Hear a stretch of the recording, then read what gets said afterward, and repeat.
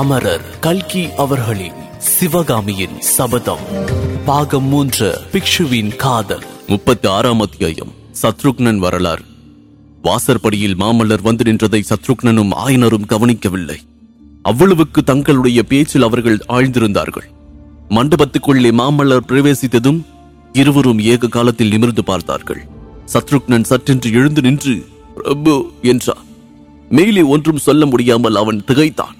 ஆயனரோ முகத்தில் உற்சாகமும் குதூகலமும் ததும்ப சாய்ந்து படுத்திருந்தவர் நிமிர்ந்து எழுந்து உட்கார்ந்து, பிரபு, வாருங்கள் வாருங்கள், தங்களைத்தான் இப்போது நினைத்துக் கொண்டிருந்தேன். சத்ருக்னன் நல்ல செய்தி கொண்டு வந்திருக்கிறான். குழந்தை சிவகாமி உயிரோடு சௌக்கியமாயிருக்கிறாளாம் என்றார். இதை கேட்டு மாமல்லரின் தலை சுழல்வது போல் இருந்தது. ஆயனருக்கு அருகில் வந்து நின்று சத்ருக்னனை ஏறிட்டு பார்த்த வண்ணம், சத்ருக்னா, இது உண்மைதானா என்று கேட்டார்.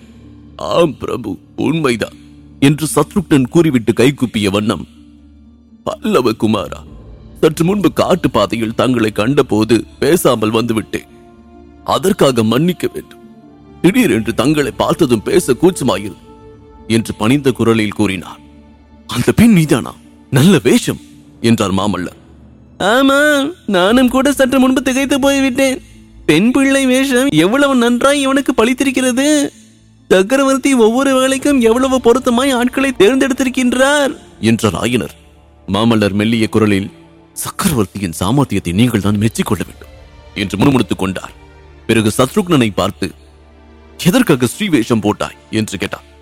சத்ருக்னன் அந்த வேஷம் போட்டதனால் தான் சிவகாமியை பற்றி தெரிந்து கொள்ள முடிந்தது. தயவு செய்து உட்காருங்கள். சத்ருக்னன் எல்லாம் விவரமாய் சொல்லட்டும். நானும் இன்னொரு முறை கேட்டுக்கொள்கின்றேன் என்றார் ஆயனர். மாமல்லர் உட்கார்ந்தார்.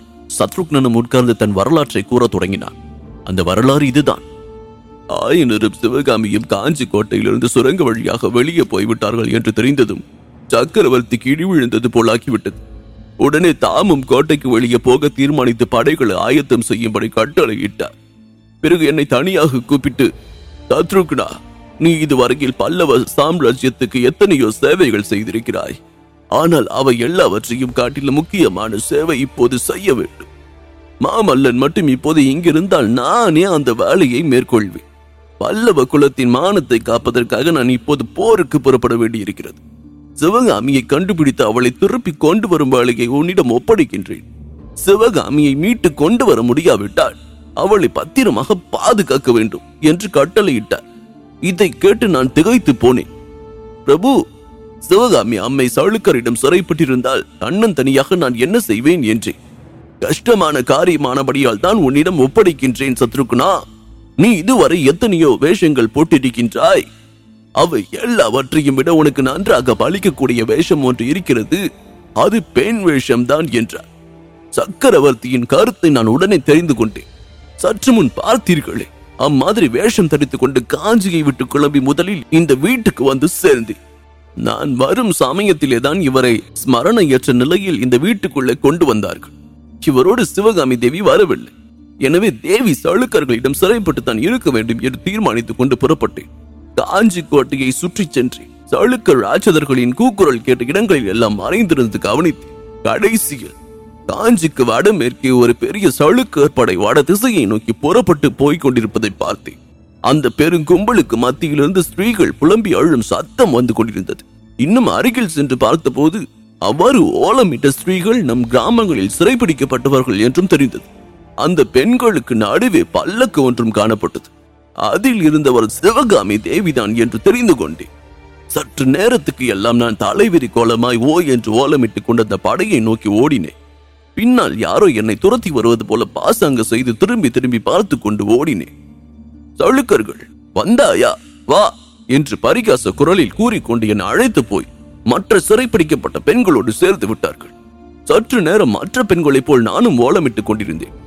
பிறகு மெல்ல மெல்ல பல்லக்கை நெருங்கி சென்று அதில் இருப்பது சிவகாமி அம்மைதான் என்று உறுதிப்படுத்திக் கொண்டேன்.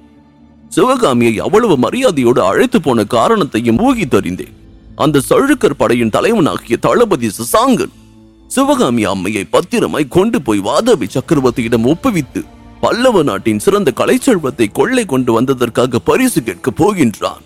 இந்த எண்ணத்தினால் எனக்கு ஒருவாறு மன நிம்மதி ஏற்பட்டது. சிவகாமி அம்மைக்கு உடனே தீங்கு எதுவும் நேராது என்று தைரியம் அடைந்தேன்.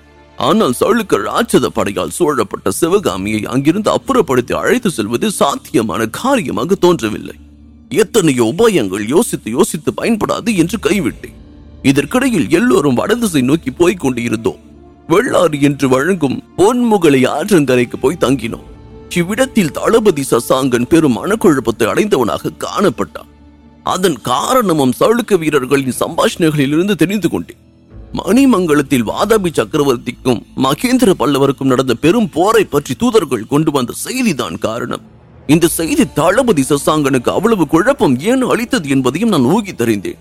வாதாபி சைன்யத்தில் பெரும் பகுதியோடு புலிகேசி முன்னால் சென்று விட்டதாகவும் இதற்குள்ளாக அவர் வடபெண்ணை கரையை அடைந்திருக்க வேண்டும் என்றும் சசாங்கன் எண்ணிக்கொண்டிருந்தார்.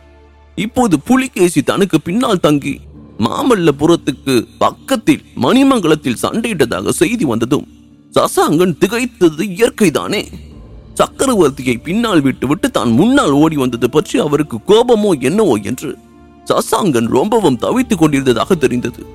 பொன்முகலி ஆற்றங்கரைக்கு நாங்கள் வந்து சேர்ந்த மறுநாள் சசாங்கன் தன் சளுக்க படைகளோடு தென்கரையில் இருந்து கொண்டு சிறைப்பிடித்த ஸ்திரீகளாகிய எங்களை மட்டும் அக்கரைக்கு அனுப்பினார்.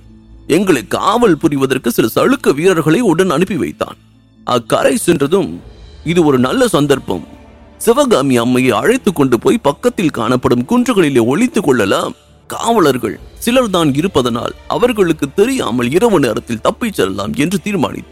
அன்று இரவு எல்லோரும் தூங்க யத்தனம் செய்த சமயத்தில் நான் சிவகாமி அம்மையின் அருகில் இருக்கும்படி ஏற்பாடு செய்து கொண்டேன். மற்ற பெண்கள் எல்லோரும் தூங்கிய பிறகு பிராகிருத பாஷையில் என்னை இன்னார் என்று தெரிவித்துக் கொண்டேன். சிவகாமி முதலில் பெரிதும் ஆச்சரியம் அடைந்தார். பிறகு ஆயனரை பற்றி கேட்டார். தங்களை பற்றியும் விசாரித்தார். ஆனால் தங்களை பற்றி எனக்கு அப்போது தெரிந்திருக்கவில்லை. தாங்கள் தெற்கே இருந்து திரும்பி வந்த விவரமே தெரியாது. ஆகையால் ஆயனர் உயிர் பிழைத்திருக்கின்றார் என்ற விவரத்தை மட்டும் சொன்னேன். பிறகு மெல்ல மெல்ல என் யோசனையையும் தெரிவித்தேன். பிரபு, என்னுடைய ஏமாற்றத்தை என்னவென்று சொல்வேன். இதன் தொடர்ச்சியை 37ஆம் அத்தியாயம் புலிகேசியும் சிவகாமியும் இதில் தொடர்ந்து கேட்கலாம். இக்கதையினை உங்களுக்காக வாசித்து நான் DJ முருகா. உங்கள் கருத்துக்கள் மற்றும் விமர்சனங்களை Facebook மூலமாக தெரிவிக்க facebook.com/murugan.radio மற்றும் Instagram ஹேண்டில் murugan.dj. மேலும் 5 நட்சத்திர மதிப்பெண் வழங்கிட Android மற்றும் Apple ஸ்டோரில் southradios.com என்ற செயலியை தரவிறக்கம் செய்யுங்கள். மீண்டும் சந்திப்போம். நன்றி, வணக்கம்.